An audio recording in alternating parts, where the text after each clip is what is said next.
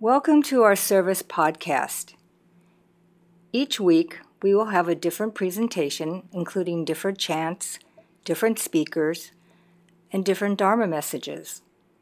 In this program, we will participate in both seated and standing meditation, sutra chanting, and a Dharma message. From this program, we hope that you can gain some insight into the Buddhist teachings and into yourself.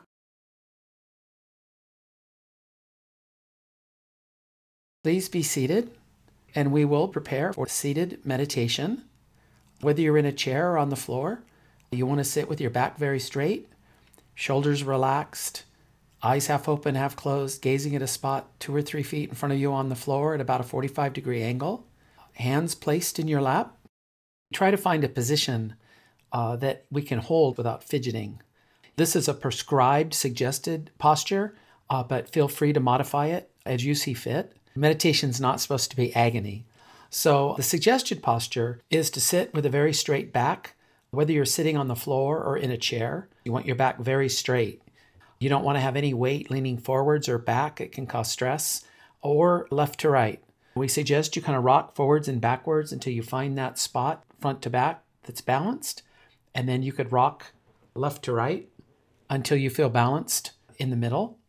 And then you want to have your eyes half open and half closed, gently gazing at a spot in front of you on the floor at about a 45-degree angle.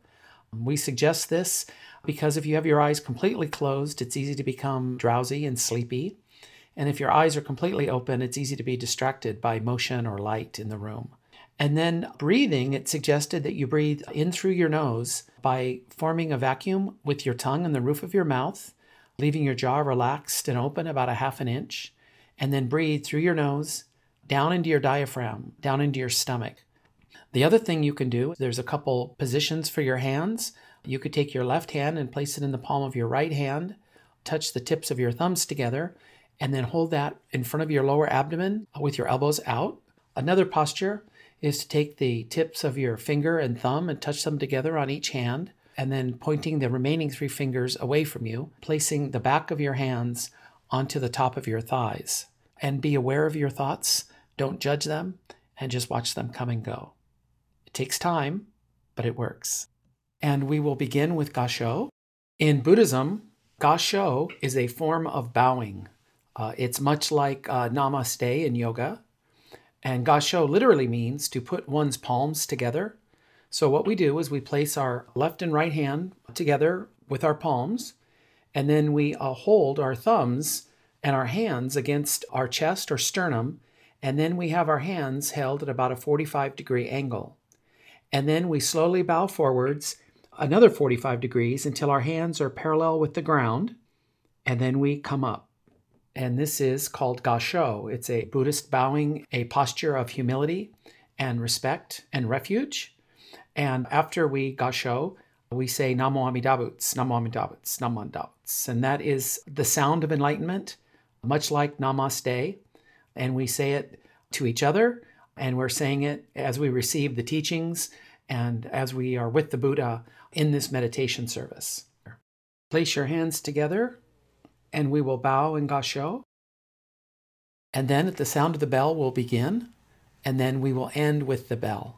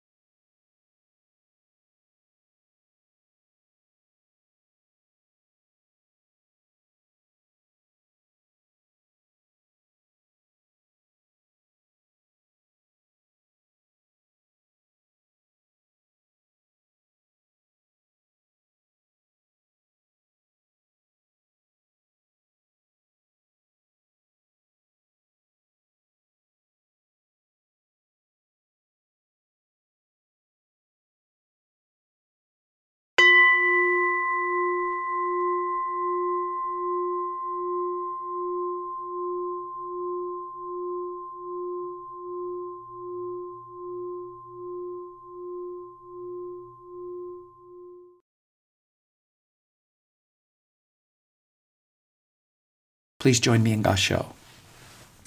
Namandavats, namandavats, namandavats, namandavats, namandavats.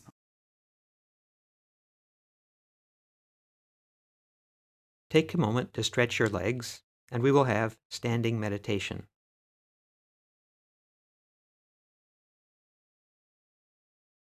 The feet should be about shoulder width apart, with the knees bent slightly.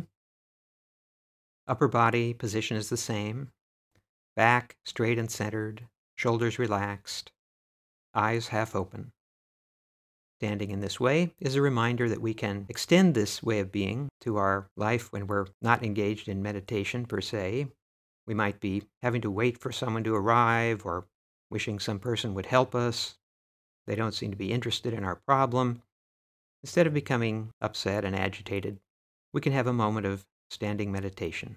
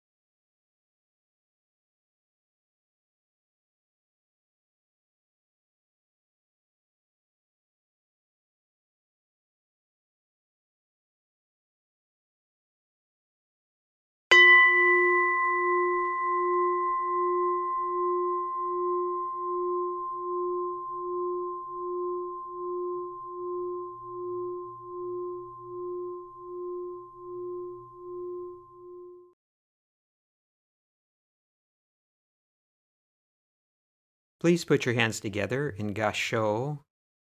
Bow. Namo Amidabutsu. Namo Amidabutsu. Namo Amidabutsu. Namandabutsu. Namandabutsu. Namandabutsu.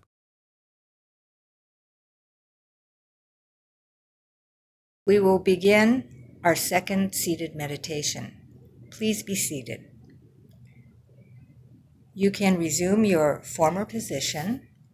Again, back straight, eyes lowered, hands resting comfortably in your lap, legs crossed or sitting in a chair. We will begin at the sound of the bell.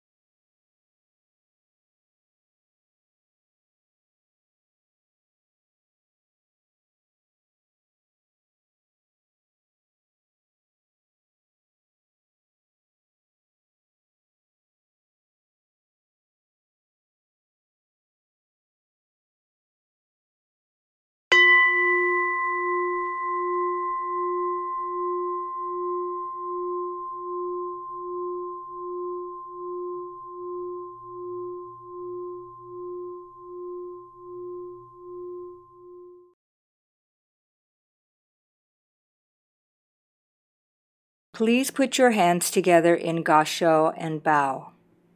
Namo Amida Butsu, Namo Amida Butsu, Namo Amida Butsu, Namo Amida Butsu, Namo Amida Butsu.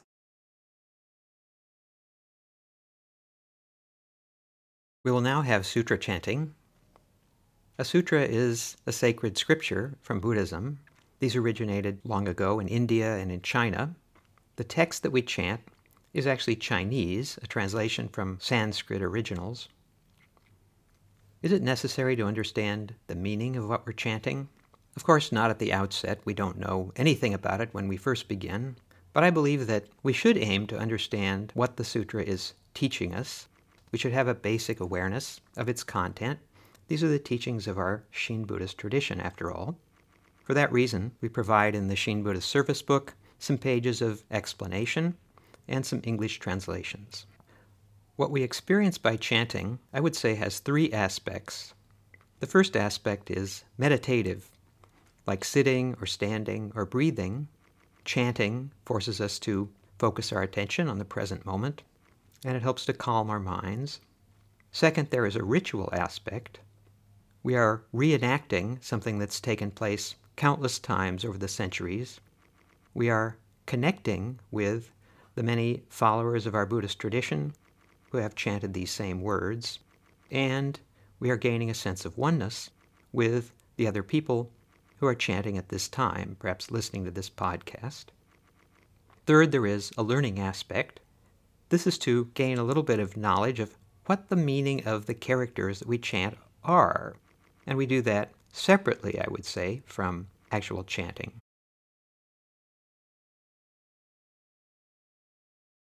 All right, we're going to chant Jusege on page 39.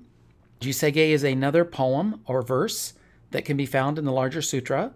First, you have the Sambutsuge. Then you have the 48 vows by the aspiring student, claiming and proclaiming his desire to seek Buddhahood. And then after that, Jusege stands for repeated vows. So 3 of these 48 he considers to be the essence of his practice, and he repeats these 3 vows.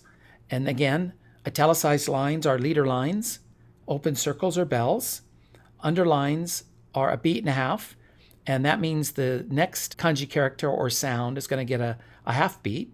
And we chant down the first column, reading left to right, and then down the second column, reading left to right. And then as we get about 2/3 of the way down the second column, you'll see that line has all underscores on it. Ko, ku, sho, tenin, to, u, chin, myo, ke. So we're slowing down. I've mentioned before that the first 2 bells means we're beginning a chant, and then that single bell there means that we're changing a section. And it's a little bit like a train. You start out chanting slow, you speed up, and then you come into the station and slow down. And then we do Namo Amida Butsu, as we do on all of our chanting, and then we end with the Ekoku.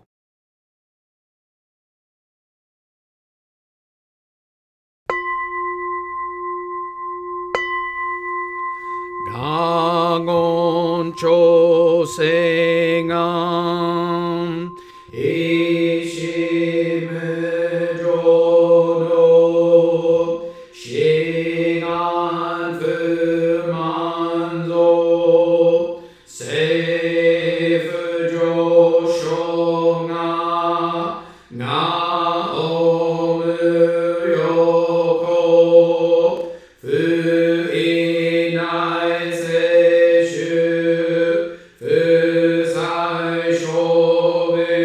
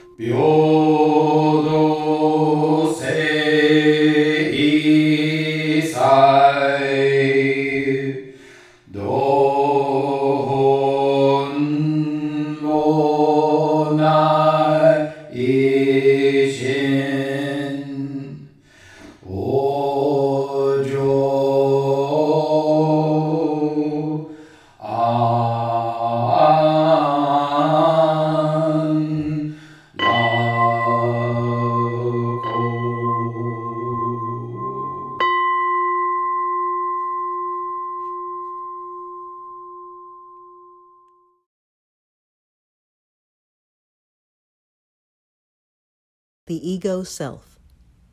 I wanted to share a few thoughts about the ego self. The ego self is an important concept in Buddhism. We could spend hours discussing it, but right now let's just dip a toe into what can be a deep and sometimes confusing topic. One reason it can be confusing is that we hear the term ego a lot, in both psychology and popular culture. In Freudian psychology, ego has a specific definition. It refers to the conscious or rational part of our personality, basically the adult part of our mind. In popular culture, ego has a different and often negative meaning, usually associated with self-importance, of thinking too highly of yourself. We might describe a particular celebrity or politician or professional athlete as having a big ego or being an egomaniac. In Buddhism, we often use the term ego self, which refers to something related to, but different from, those other definitions of ego. The ego self is the part of us that believes that there is an I or a me, a permanent, separate, unique self. We all want to think that we have a distinct identity, some unchanging essence that we can identify as me.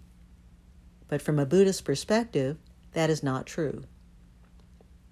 One of the fundamental teachings of Buddhism is non-self, the truth that we have no permanent, unchanging self.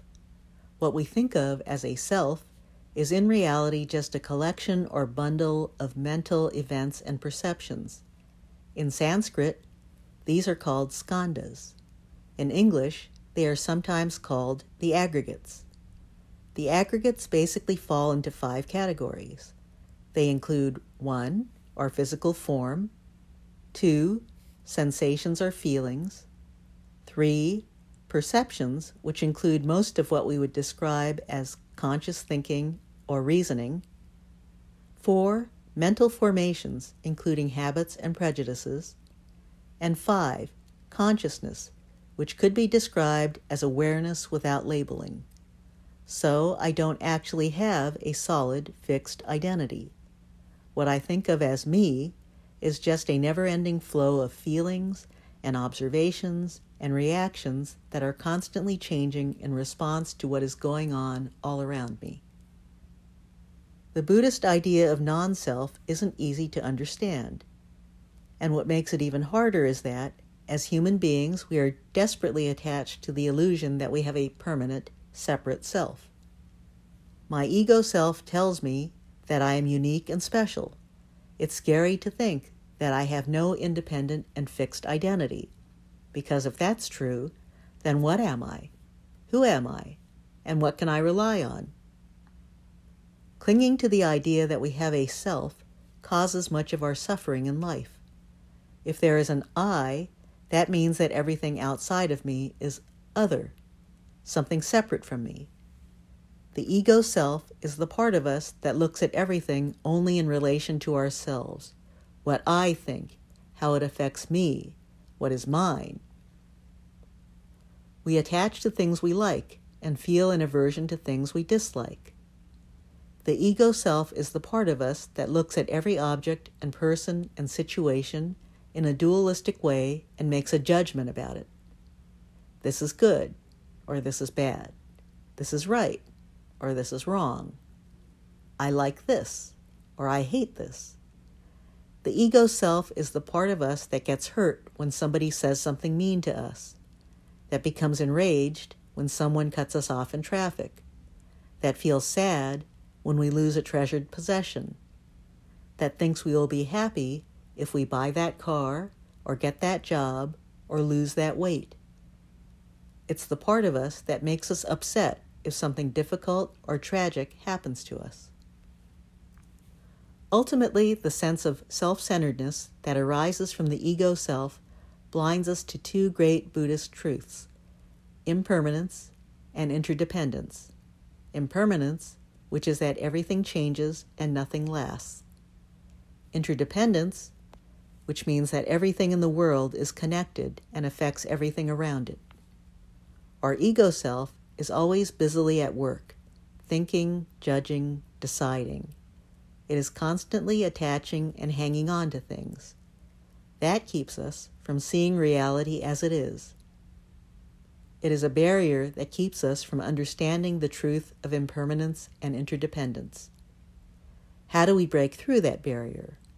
One way is through meditation, like the sitting and standing meditations that we do at our temple. By sitting quietly, observing but not judging, calming and quieting our minds, we can silence, at least for a few moments, the voice of our ego self. When we do that, then we open ourselves to understanding impermanence and interdependence in a real and not an abstract way, and we can truly see ourselves and others with the eyes of oneness and compassion. Namo Amida Butsu, Namo Amida Butsu, Namo Amida Butsu, Namanda Butsu, Namanda Butsu, Namanda Butsu.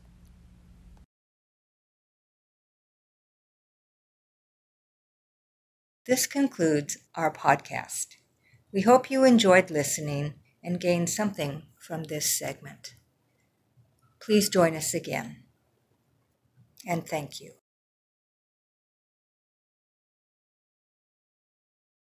Today's program was presented by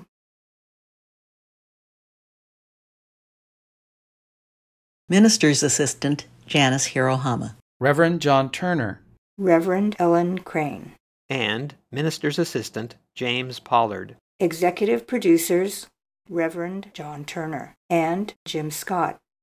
Produced by the Buddhist Education Center of Orange County Buddhist Church, Anaheim, California, USA. Directed and engineered by Reverend John Turner. Edited by Jim Scott. This program includes excerpts from Time Stood Still by Riley Lee, used with permission.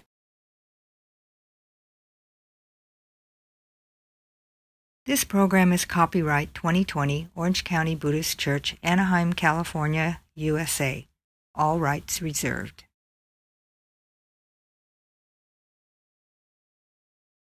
For more information about this or other podcasts, groups, and activities, BCE classes, or temple services, visit us on the web at ocbuddhist.org.